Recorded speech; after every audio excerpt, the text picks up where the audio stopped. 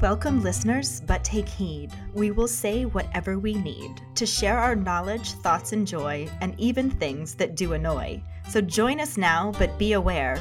We have a tendency to swear. We'll dial it back a little bit. But frankly, we don't give a shit.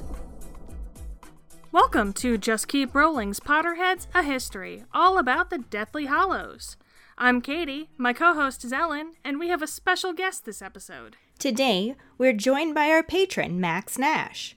As the winner of our special trivia episode, Max is no stranger to guest hosting. But this one is special since he got to choose the topic for it. He's a hardcore Slytherin and Deathly Hallows, the things not the books, zealot, which is how it ended up our topic for this episode. He's our resident Brit and a classical musician who just graduated from university, an intense gamer with a passion but no real talent for cooking, and a bit of a materialistic bitch. His words, not mine. His favorite character from Harry Potter is Barty Crouch Jr., and his favorite thing to do is to put Goblet of Fire on the telly, make a chili con carne, and make notes in his books about the little things he loves and hates. Thank you so much for joining us, Max. That's all right. Thanks, guys, for having me. I can't wait to get started on this one. Because Max is an Order of Merlin first-class patron, for this episode, he calls the shots.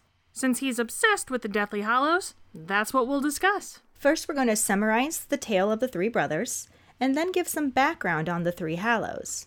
Then Max will share his theories about the Deathly Hallows, and we'll discuss them. This is going to be a really fun one. I'm excited for this.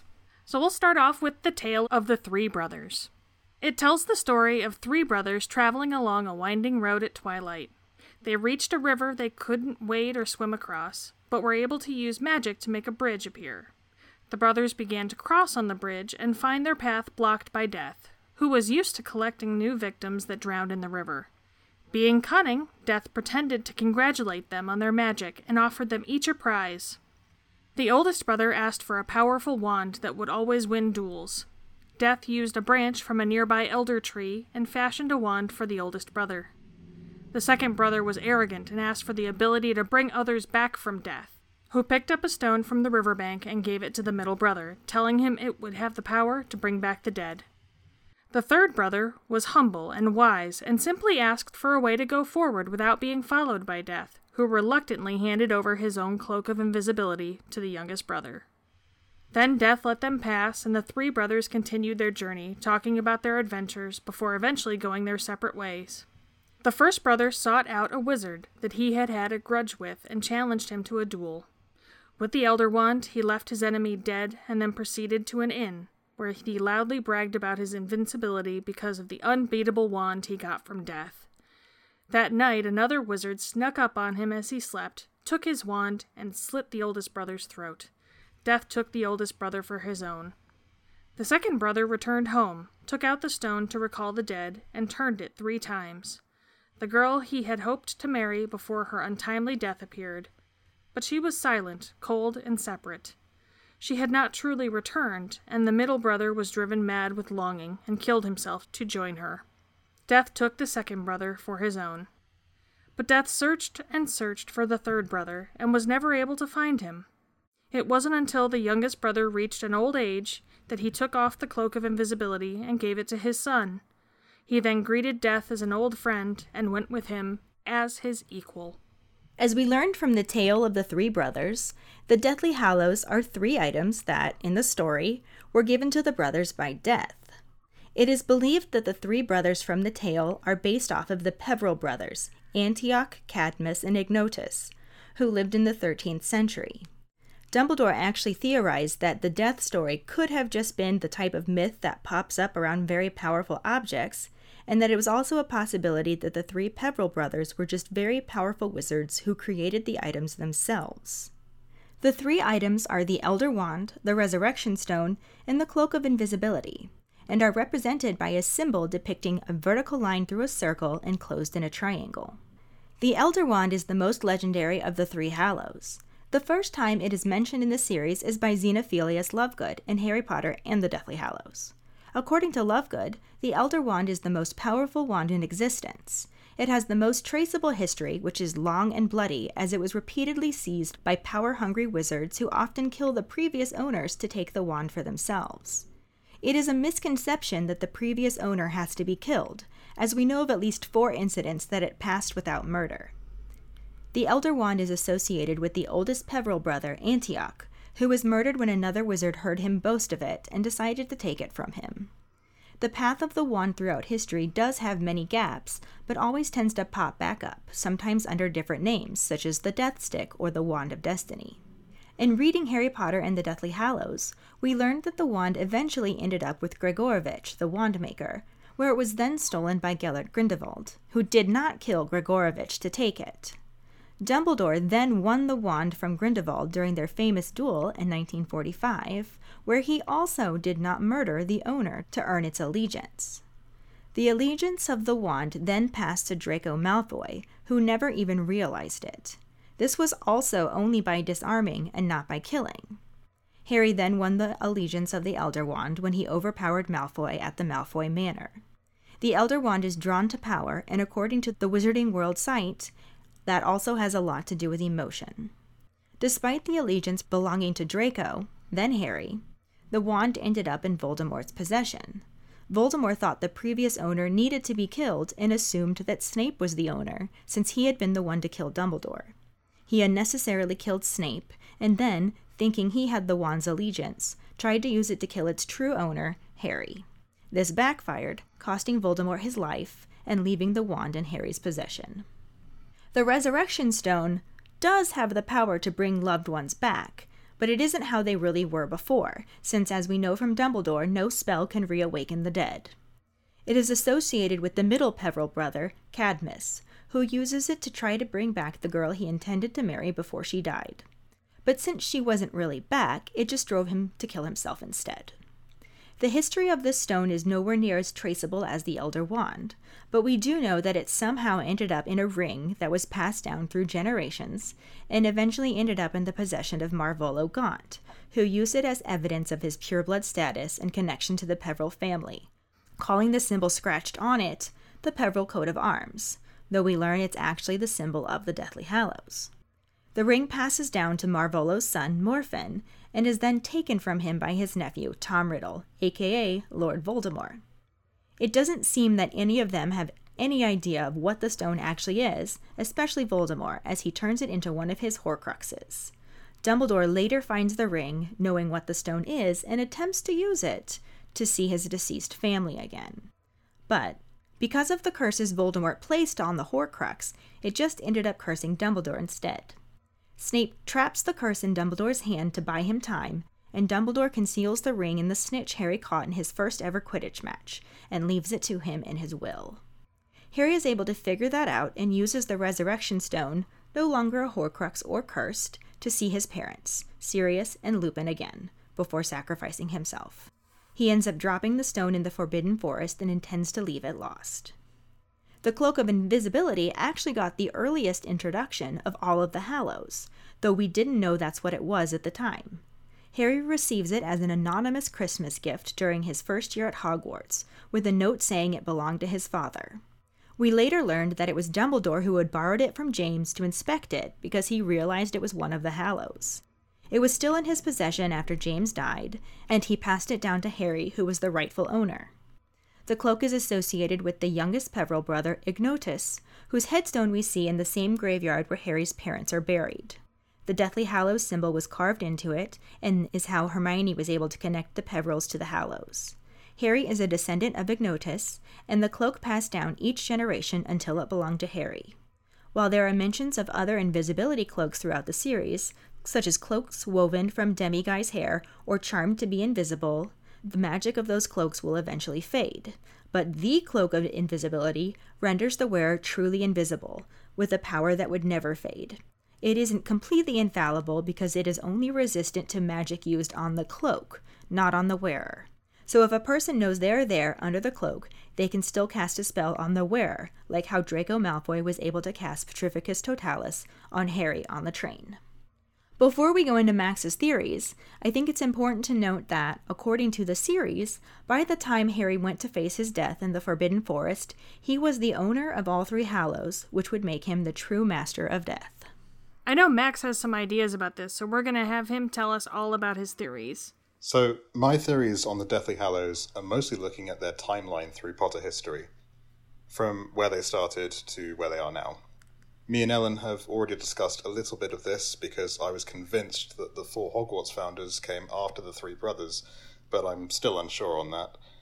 My first theory is about what happened to the Hallows immediately after 2 of the brothers were killed. So after the first brother who... So after Antioch, who lost the wand, and after Cadmus, who killed himself. Right. So this was a thought that I had really quite early on when I was reading it. I didn't understand what happened immediately afterwards because I don't know if it's different anywhere else, but here, if my 2 brothers were in the same city as me, not that I have brothers, but if I had 2 brothers and they were in the same city as me and they both died, it would be normal in my head for the things that they had with them to be going with me when I left, if you understand what I mean. Yeah.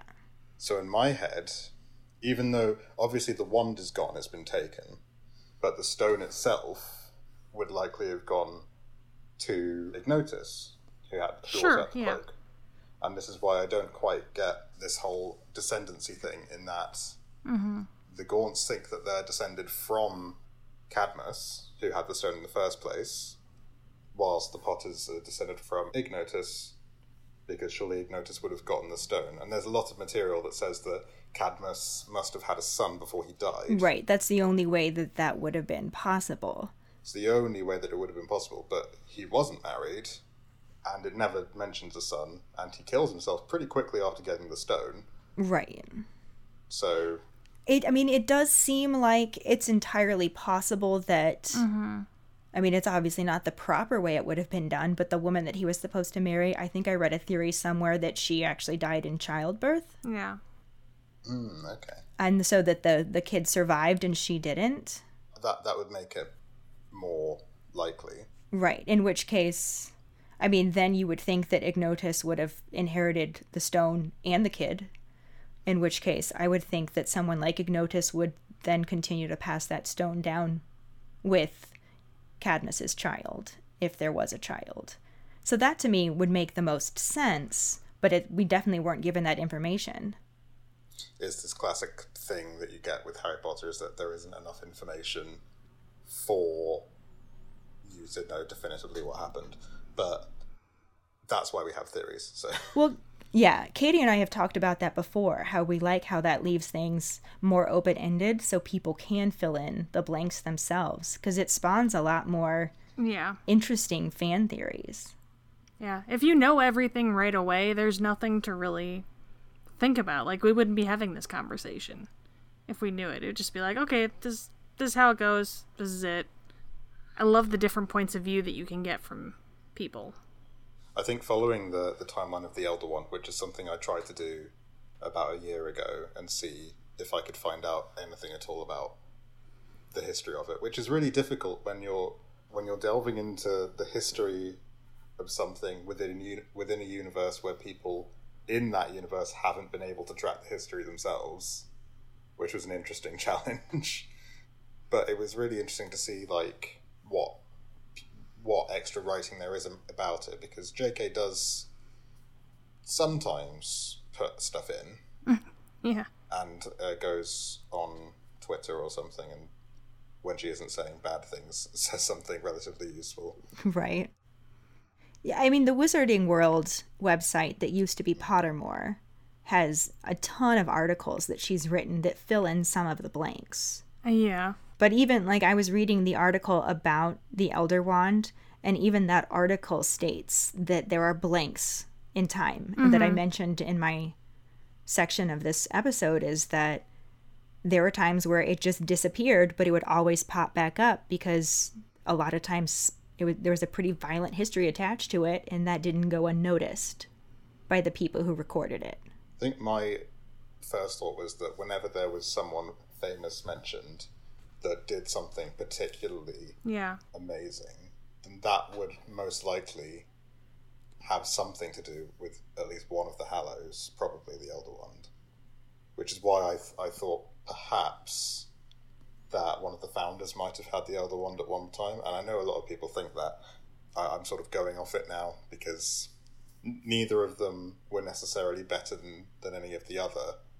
So it would be unlikely that it was one of them that had it. But that was just something I was thinking about ages ago. Yeah, they were all pretty equally footed, the 4 founders. Mm-hmm. Yeah, they all had their strengths. Oh, yeah. Well, their strengths probably were born out of their values. You do tend to cultivate a greater ability when it's something that matters to you. Which is what made the houses what they are, obviously. I heard this idea that they were bringing not just different values to the table, Yeah. but different actual things that they could contribute to the school to the table. So, Well, yeah. obviously, going through the history of it, Rona Ravenclaw was quite wealthy at the time, and Helga Hufflepuff was quite knowledgeable in certain things, like herbology and stuff like that. And then you've got Gryffindor and Slytherin, who I feel like Gryffindor was there to be a de facto leader, and Slytherin was just there to, I don't know, I wouldn't have included Slytherin at the time. I'm glad he was. Well, I honestly, considering how Slytherin could be, I think that he and Gryffindor were probably very similar to one another. You don't necessarily always put the brave one as the leader. Yeah. No. Sometimes the brave one is just the soldier. And honestly, I think Harry was a bit more of a soldier. He just did what Dumbledore told him to do. Well, this So is the thing. there's a really good chance that Slytherin was the leader of the group. I would have loved that. Yeah. And if so he started doing things that the other 3 didn't agree with, they would have had to overthrow him. Yeah. But that's how it seems to me. That's a good theory. I like that one. They're like, oh, dude, we can't follow you anymore. Yeah. I like that. I never really thought about it that way. Before, I always thought of the founders as like the Pevensey children in Lion, the Witch, and the Wardrobe, where Peter was the leader, quote unquote, and he was kind of like Gryffindor. And then Edmund was the Slytherin because he was a little... Ambitious. You didn't quite know about him. Ambitious. He had a good heart on him, but he got in the way of himself. I mean, he was ambitious in the sense that he did what he had to do to get his candy. Yeah, but he got in his own way a lot, you know? Yes. And then Susan was the oldest girl. Ravenclaw? She was like Ravenclaw. She was the smarter one. And then Lucy was the Hufflepuff, essentially. But when you think about it like that, you think about the dichotomy that Edmund and Peter had. They were always kind of fighting each other for the top spot. But really, it always ended up being Peter. He was older. Because he was the oldest, because there was a lot of, there were a lot of factors, yeah.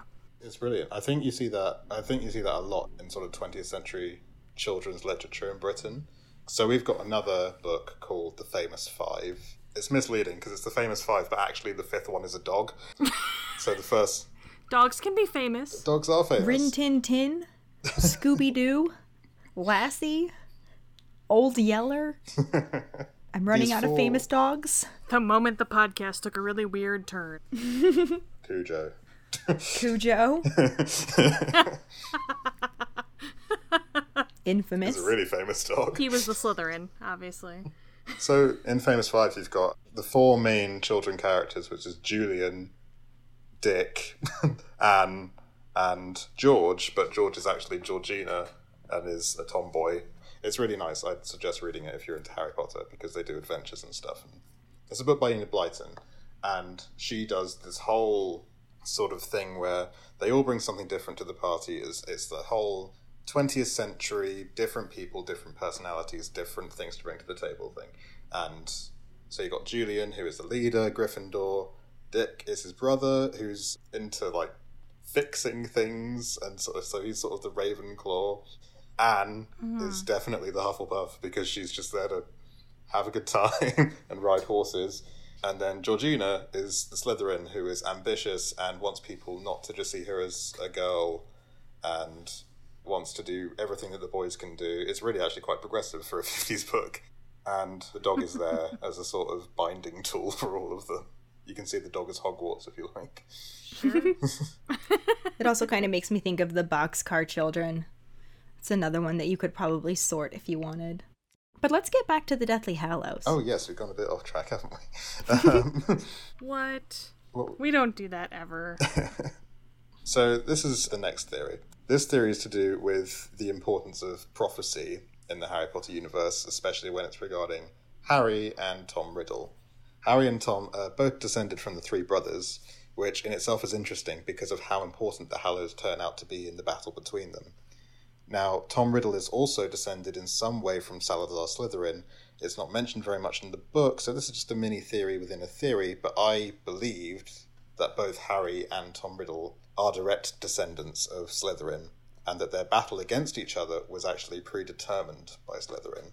So you're thinking that Slytherin could have been The sort of mastermind. maybe involved in that prophecy in some way too? Well, I assume that...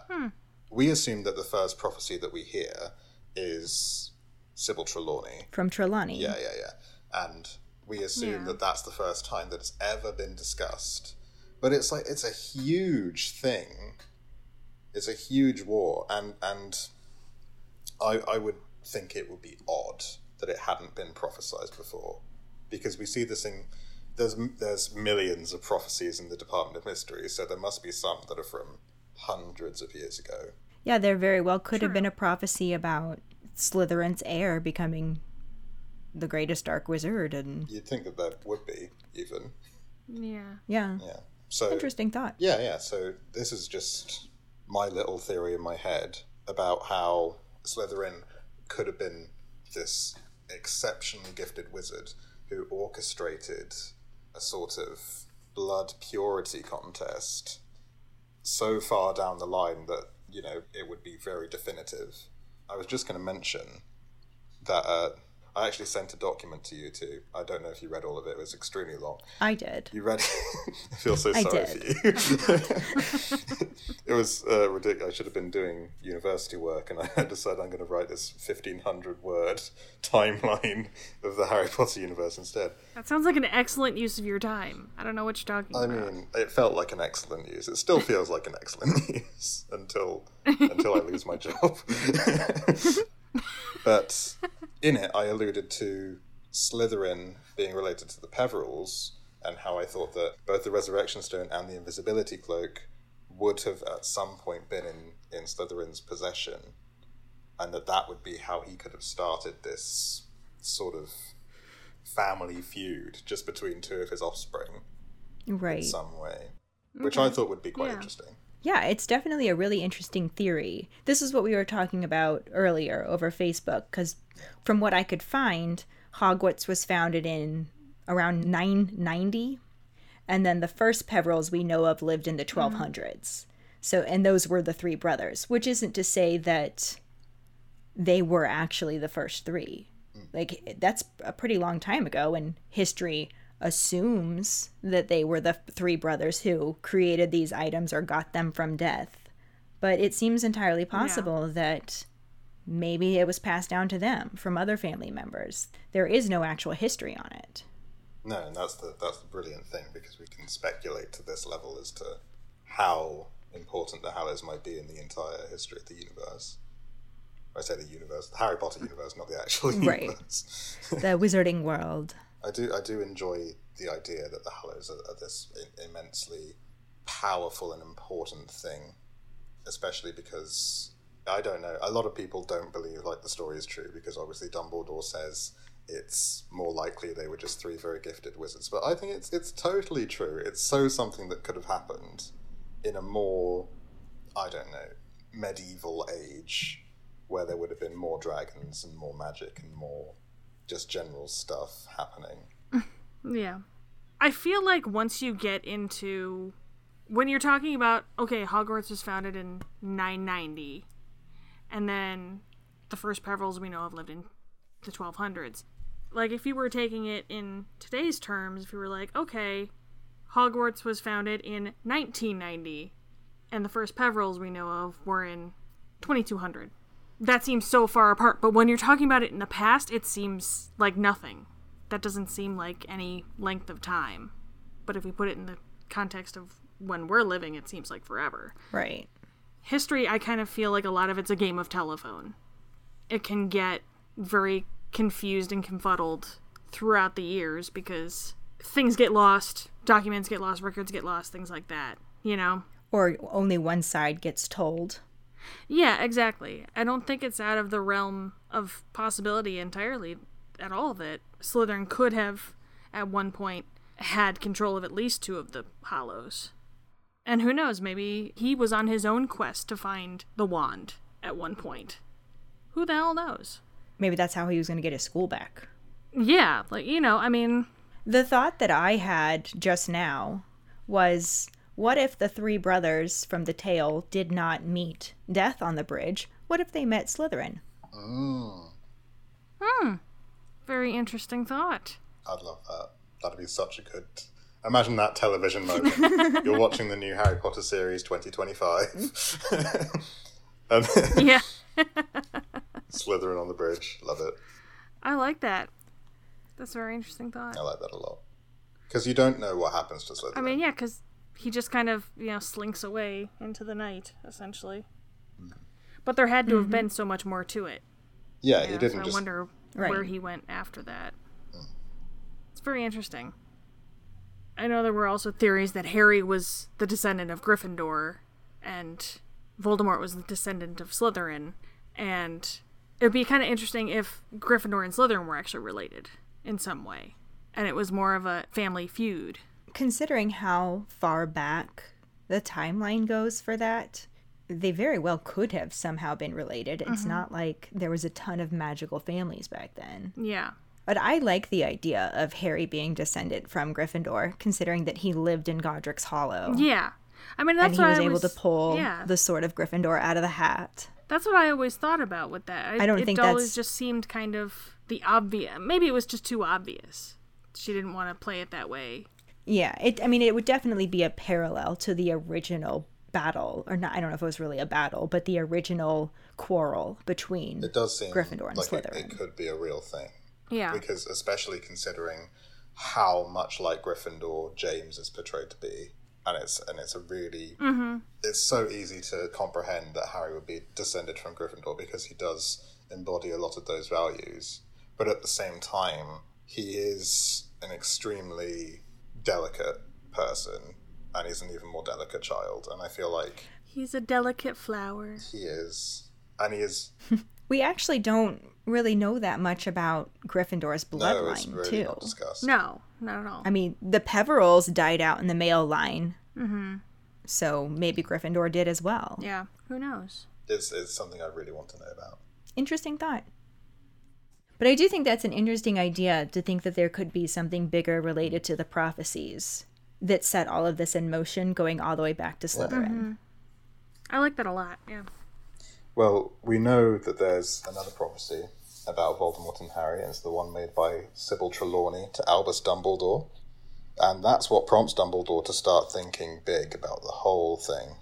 So because of this, Dumbledore eventually goes looking for Horcruxes made by Voldemort to keep himself alive. And that's how we come to the next theory, which is that Harry had to become the Master of Death before meeting Voldemort in the Dark Forest. And Dumbledore saw to that. That's the theory. I don't know that he necessarily had to. Because even in the book, Dumbledore specifically told Harry that he was the true Master of Death because he was able to face it. And it had less to do with actually finding and uniting the objects. And it also ultimately, it played part of a role in what protected him and allowed him to win in the end, but it really was just a part of it. Well, I've never quite understood. It gets very complicated in that area of the book where Harry is dead and he comes back. And I never understood why J.K. decided to make it that complicated when she had a perfect sort of out, with she could just put it down to Harry being Master of Death from the Hallows. But she alludes into this theory that Lily's protected charm was still existing because of the link between Harry and Voldemort because of Harry's blood, which I thought was actually extremely complicated. I mean, maybe it had to be a perfect storm of all of these different elements. That's what I was getting at. Because I think that it doubled and even tripled the connection between them, because first you had the fact that they had the same wand core from the same phoenix, and then you had that Voldemort took Harry's blood, which kept that charm from Lily's blood alive. And then you had the fact that he was trying to use the Elder Wand that gave allegiance to Harry against Harry. Yeah. So they had this connection 3 times, and that's what ultimately ended up screwing Voldemort. He just fucked with magic that he didn't understand fully so badly, he screwed himself. That's what I always tell people whenever this comes up. They'll be like, Harry killed Voldemort. I was like, technically he didn't. Yeah. Voldemort full on killed himself. And I think that's what ended up making it kind of believable to me, because there were a lot of special things about Harry, but to be able to take down the most evil and powerful dark wizard that the wizarding world had ever seen is pretty unbelievable for a 17-year-old kid. Yeah. But the way that it all happened, like you said, Katie, the perfect storm. Yeah. It really kind of brought it all together in a way that was complicated enough to be believable for me. It had to all be this way. Like, one of the elements couldn't have been missing. Kind of like, the Deathly Hallows. You can't be the Master of Death and not have the cloak. You can't be missing the wand. Right. You can't be missing the stone. You have to have them all to be the Master of Death, essentially. So, in this same way, Harry had to have the Hallows, but he also had to have the protection from Lily. And there also had to be the original wand core. There were, like, all of these things had to kind of happen. Actually, there was more connections than that, because you also had Voldemort's soul within Harry.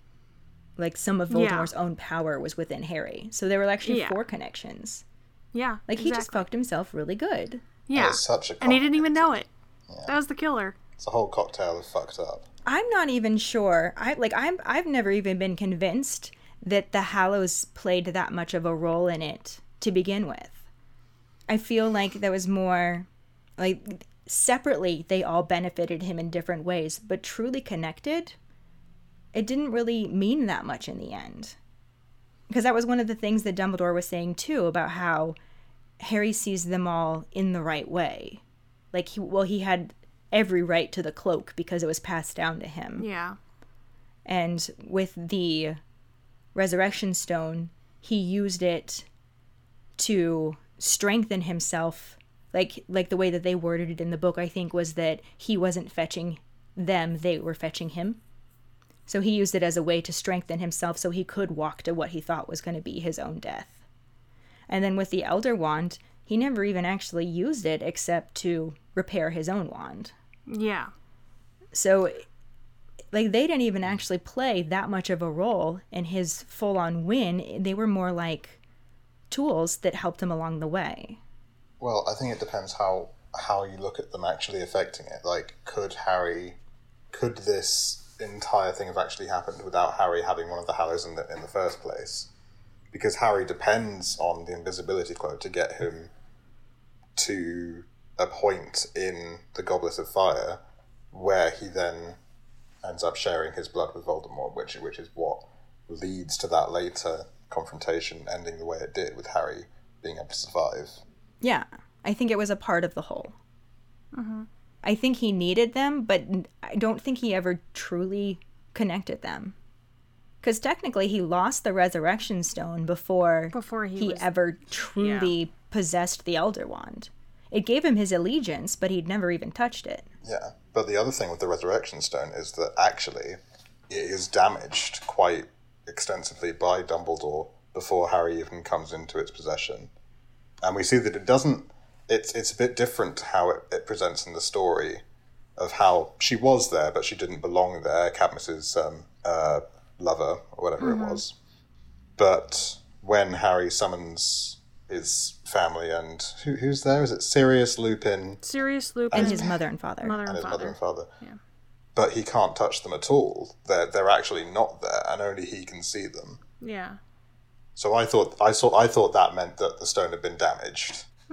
That's one possibility. I always just assumed that's how Cadmus's lover appeared to him as well. Well, that'd be way worse than her just not being there, though. Like, and I think that would probably definitely drive him crazy. Yeah. oh yeah, that'd drive me up a wall. devastating. Especially with the expectation that, oh, she's coming back, she's coming back, she's coming back. And then the reality of, Right. oh, she's back, but she's not back at all. That would be devastating, yeah. Yeah. And that with the stone, like, to destroy the Horcrux, its container has to be destroyed beyond repair. So there was no way to fix the stone once it was cracked like that. But that doesn't mean it wouldn't still work. Like, you could technically still write in that diary. I don't know why you'd want to, but you could. You could technically still wear that locket. This is the thing, though, with the stone. It's never discussed whether the stone was the Horcrux or if it was the ring. Because obviously Dumbledore hits the stone down the centre of where the representation of the wand is on the Peveril crest. But it's the ring that gets destroyed. It loses its housing. Yeah, I would assume it was the stone, since the Gaunts were going around declaring it to be their connection to the Peverils. And, like, it would be the stone that had the coat of arms. And that's why, I mean, he cracked it right down the line that represented the Elder Wand. So I would think it would be the stone, or else he could have just, like, cut the band. Yeah. Again, maybe it had to be both at once. It had to be both pieces. Maybe. Yeah, and the stone was no longer in the ring, I think. Yeah, no. I thought he destroyed it when it was in the ring. I mean, it fit into the snitch, so I thought the snitch just had just the stone in it, not the ring part of it. Well, when Harry gets it, it's just the stone in the snitch. I like this idea, though, that the Gaunts are such an intensely insane family with such an obviously downtrodden bad luck history, because they've had this thing in their possession, and it would match up that occasionally people went insane because they accidentally summoned someone back from the dead. Yeah. I like that idea, because no one knows what it is. Voldemort definitely doesn't know what it is. True. I wonder if is it just turning it, or do you have to turn it with that intention? I thought you would have to turn it 3 times in hand, and then it would just happen, because that's sort of how it's made up in the story. Well, but he specifically was planning on bringing her back, though. So in his heart, that's what he would be thinking of. So there would be that intention there. I was going to say, and how many people could they bring back? Because I'd be bringing back everyone, because I fidget with stuff. So I'd be turning it in my hand, not even knowing. Everyone all of a would sudden, be back. Katie's house is just haunted. Yeah. My house would be just filled with my old dead relatives and stuff. Well, that's another thing. I don't know if you get to choose who you bring back either, because when Harry's in the forest and Lupin and Sirius and Lily and James come back, I thought like a million people would have appeared around Harry, of the people he would have wanted advice from in that moment. Yeah. I don't know that he needed advice. I think he just needed to see the people he thought he was joining, that he never got to really see in life, spend as much time with as he should have. I think he may have expected to see his parents, but I kind of think Lupin and Sirius may have been a surprise to him a little bit. I don't think they were a surprise, because I think he wanted to apologize to them. Well, You know, Harry, everything's his fault. He takes the blame for everything. Oh, yeah. And you know he blamed himself for both of their deaths. well, yeah. I'm sure there was probably some way that he blamed himself for his parents' deaths, since Voldemort was coming after him then. Even I blame Harry for their deaths. I'm sure the Dursleys saw to it that Harry blamed himself for his parents' death somehow. Oh, yeah. That's, you know, Well, they shouldn't have let the baby drive the car. It's probably why they had the car Honestly. crash.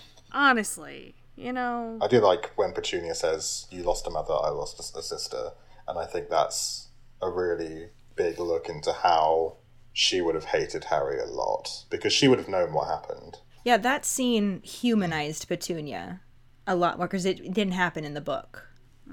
But I remember seeing it for the first time and just getting the chills. I feel like it could have happened in the book.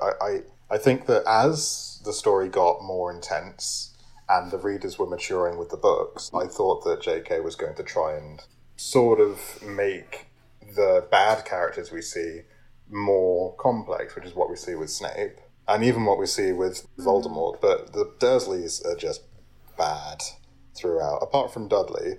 Well, I just said this in our most recent episode, and the one that we're posting this week, that they're caricatures.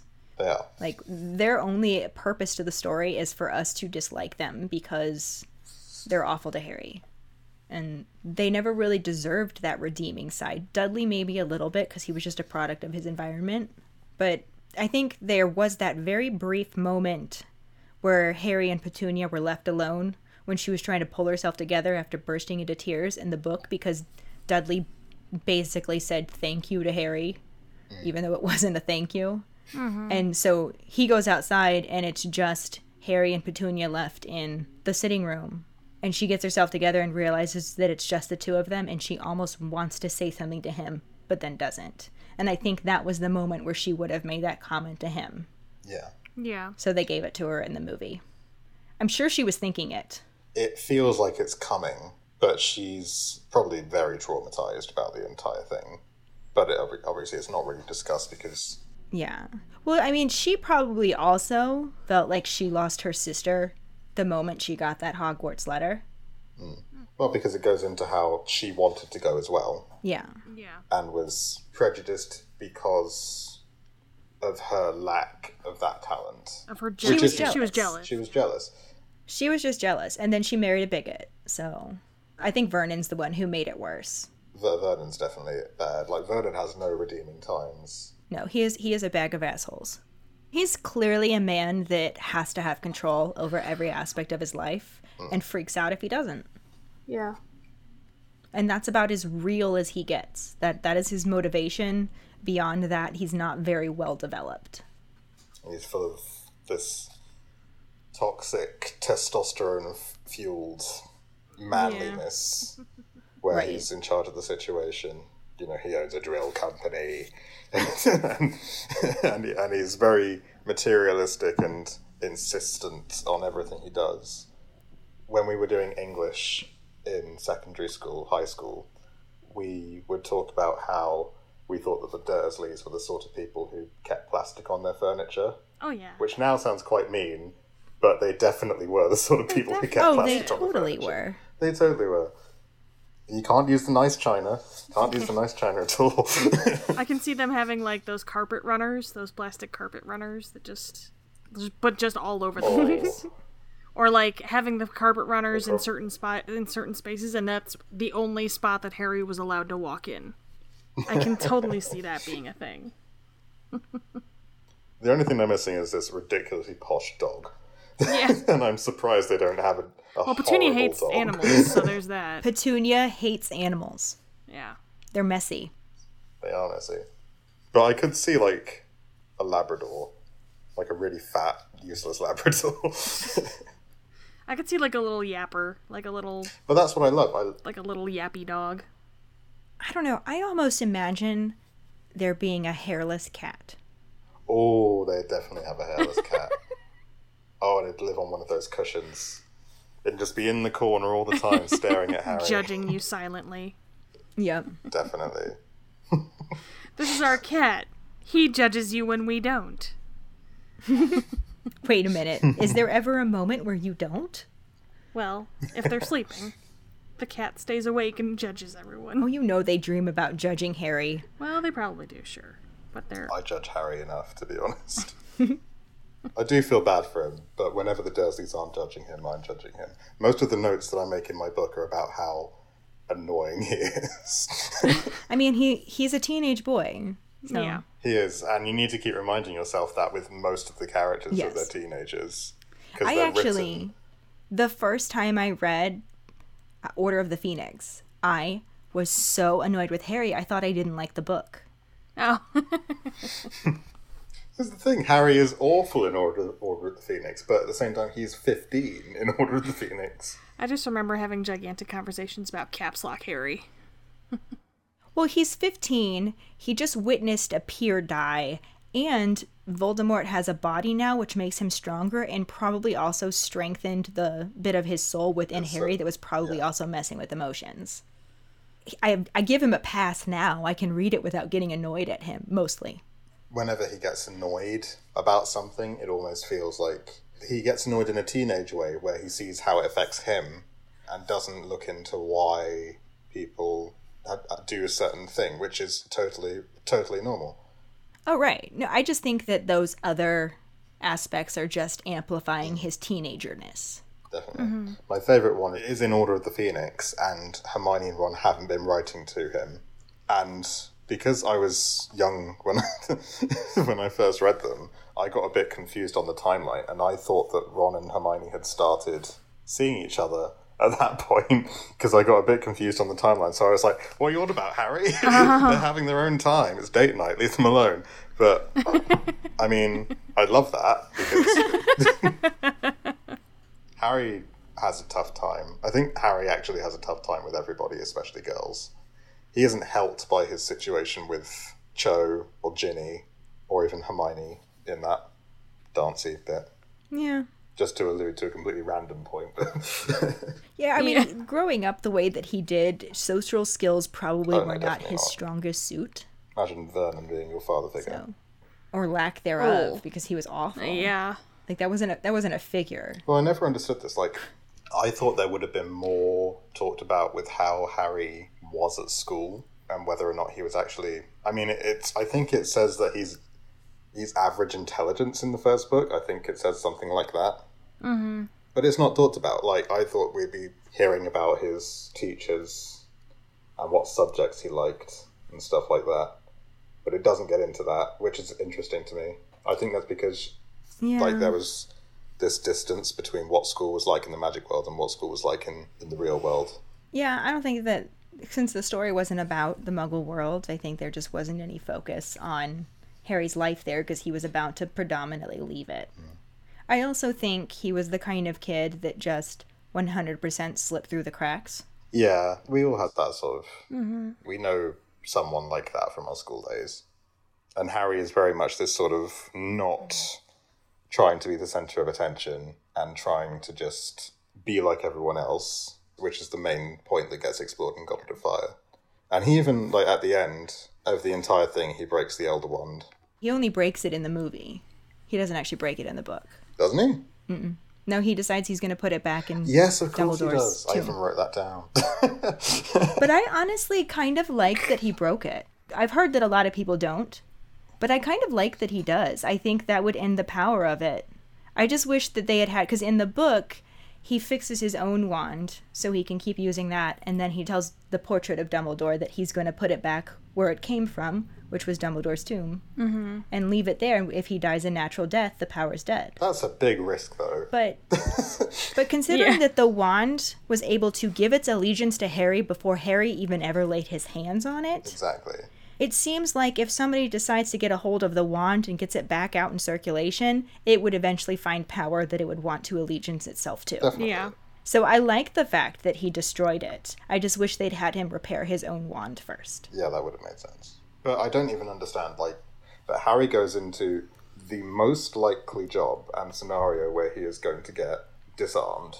And we're meant to think that he's not going to get disarmed because he's Harry, but actually, it's likely that at some point, someone's going to disarm him. I mean, even Malfoy got the drop on Dumbledore. Yeah. Well, we can discuss whether or not that was intentional or not, but exactly. I think it was intentional. I think Malfoy was trying to disarm Dumbledore. And I think that there wasn't much Dumbledore could do about it because he was so weakened from that potion. Yeah, that too. But had Dumbledore let Malfoy disarm him, the allegiance probably wouldn't have passed. It's so strange. It's such a complicated idea, and even like it goes into that in Deathly Hallows when it talks about how wand loyalties just they do their own thing entirely, which I love because it makes it gives this idea The wand chooses the wizard. exactly, and it goes right back to the beginning. And I love that this idea that wands are very intelligent on their own, which is weird because you don't. It's like imagine if your gun could think for itself. We'd probably have less accidents. It will probably Yeah. have less accidents and robot uprisings. If the gun was just like, nope, sorry, you're walking into a school, I'm not letting you do a goddamn thing. That'd be good if guns knew where they were and could stop themselves working. Right? Yeah, as long as you didn't have an asshole gun. It was like, shit, let's go kill some stuff. The Elder Gun. Yeah. The one that wants to win all the time. The Elder Glock.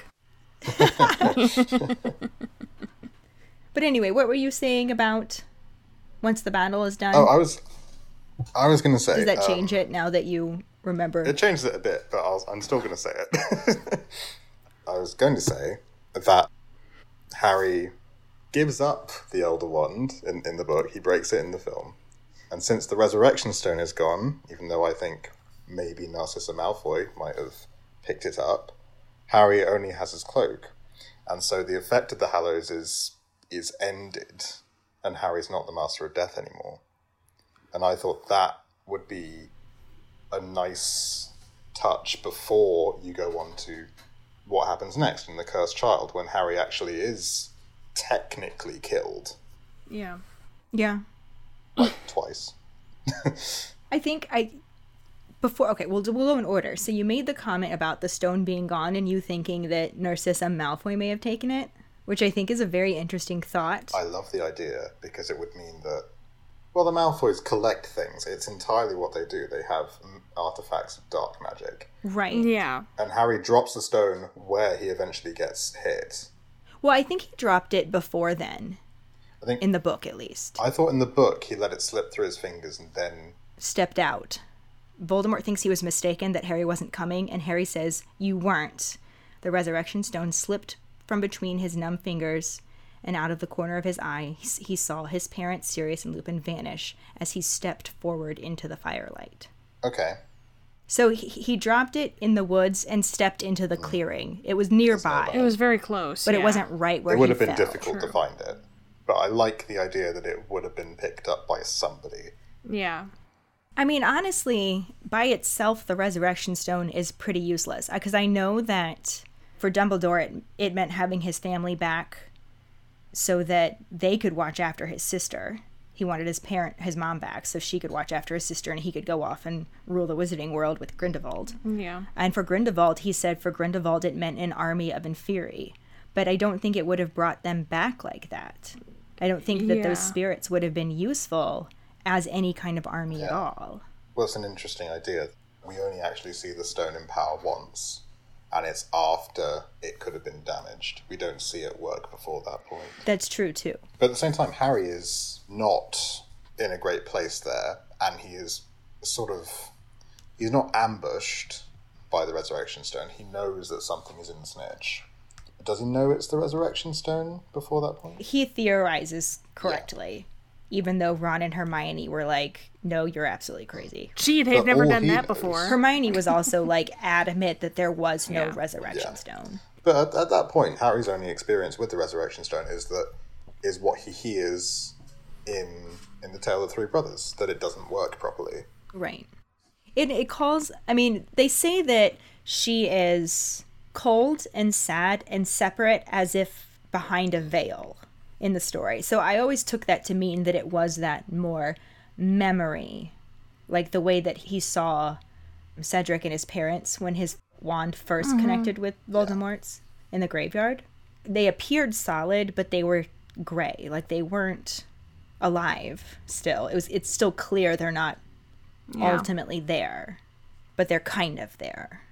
So I don't know how that would have really been useful as any kind of army, especially if you have to hold on to the stone to keep them present.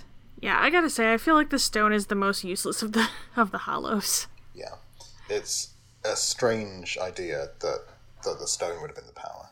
But it does make sense that if Narcissa were to pick it up, because the Malfoys do collect things, they wouldn't necessarily have it to use it. They would just have it because it's a valuable item. Mm-hmm. So they wanted it. Exactly. It's like when they have that time turner in The Cursed Child. Right. They're not planning to use it. They just have it. Yeah. Along with several other things that they have. Yeah, I mean, there are some plot holes there, but ultimately, I think it's less plot holes and more that you could just tell it wasn't truly written by J.K. Rowling. Mm-hmm. Like, everything could be explained. Maybe not completely satisfactorily, but could be explained. And I know Katie's always on my case when I get caught up on a plot hole. She's like, in a book about magic, this is what you're getting hung up on. That's the thing. You need to remember that it is a sort of magical universe, and things can happen that you don't understand. But at the same time, we have a lot of the history discussed in it, so you'd think that it would have been filled in or researched by someone. Like, there's very little we don't know about the last 2,000 to 3,000 years. Mm-hmm. And in the wizarding world, where things are a bit smaller and tight-packed, and in the spirit of community, If you think about their history being magical and having to hide from muggles, there may have been a lot more separation of different families and clans of witches and wizards that didn't get properly recorded because they were basically in hiding. True. Maybe. It's such an interesting idea. And a lot of them started dying out and they had to start mating with muggles. Yeah, because it's a bad idea when cousins marry. That's interesting to me. I mean, look at what happened to the Gaunts. You know they were suffering from uncle-brother syndrome. Or uncle-daddy syndrome. Or daddy-brother syndrome. I mean, weren't they all kind of cross-eyed? Like... Who? The Gaunts? Yeah. Merope, at least. I thought it was a joke about redneck communities. Which are often joked about being inbred also. Yeah, that's what I thought was going on because of how it's described that the house is run down near this affluent area where people laugh about them and want them gone. I thought it was talking about either redneck communities in America or talking about gypsy communities in the UK. Yeah. Because they're both joked about being really inbred. Mm-hmm.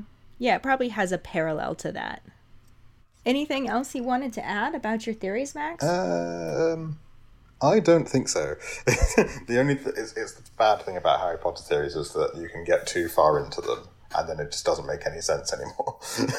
Well, I mean, but that's half the fun sometimes. It's half the fun when you just realise it's all rubbish and you need to shut up. I mean, we are theorizing about a fictional world.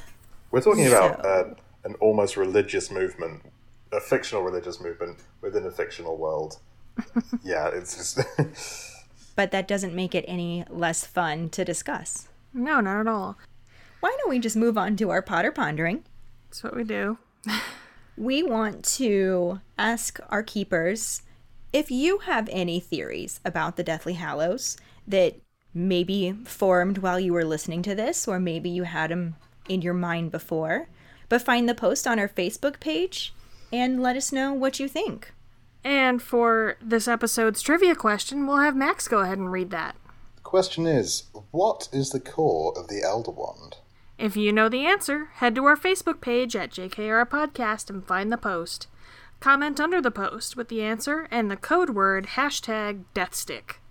The prize for the first one who responds with the correct answer and the code word will get a Bitch is a Witch, Motherfucker's a Wizard, a Just Keep Rolling, That's Not How It Happened in the Book, That's Not How It Happened in the Movie, or a Pride sticker. Another way to get a sticker is to rate and review us. If you're an Apple person, you can do it through the Apple Podcast or iTunes app. If you don't have Apple, then as a recommendation on our Facebook page. Then email us at justkeeprolling@gmail.com to let us know you did, and we'll get back to you to figure out which sticker you want and where to send it. Don't forget to find us and follow us on Facebook at JKR Podcast and Twitter and Instagram at Just Keep Rolling. We are going to continue creating more Potterheads of History episodes, and you can become a patron to gain access to those future episodes, along with other perks. If you would like to support us as a patron for those perks, like Max, you can go to patreon.com/justkeeprolling. Any support you can give is, as always, greatly appreciated. And you can check out our website at justkeeprolling.com to see what our patrons have helped us create so far, and get yourself some swag and other Harry Potter-related merch. We have our equality line up, and we'll be donating the proceeds to the Trevor Project and the NAACP Legal Defense and Educational Fund. We also started a fundraiser for each if you would like to just donate. You can find them on our Facebook page or head to our website. Again, that's justkeeprolling.com, and get yourself some cool merch and donate through us. So we just wanted to thank you again, Max, for this topic and your, 2,500 word essay that you sent us to kind of prep us for this. We love having you on. We love getting to hear your accent. Mm-hmm. Resident Brit. It's excellent. Well, I love talking to you guys. I love talking to you guys so much. We love when you talk to us. And it's always great to talk about Harry Potter. Always. But join us for the next episode coming out this Friday when we talk about Chapter 3, The Night Bus, and the corresponding film scenes. Thanks for listening. We hope you hear us again. I'm Katie. I'm Ellen. Until the next time, just keep rolling.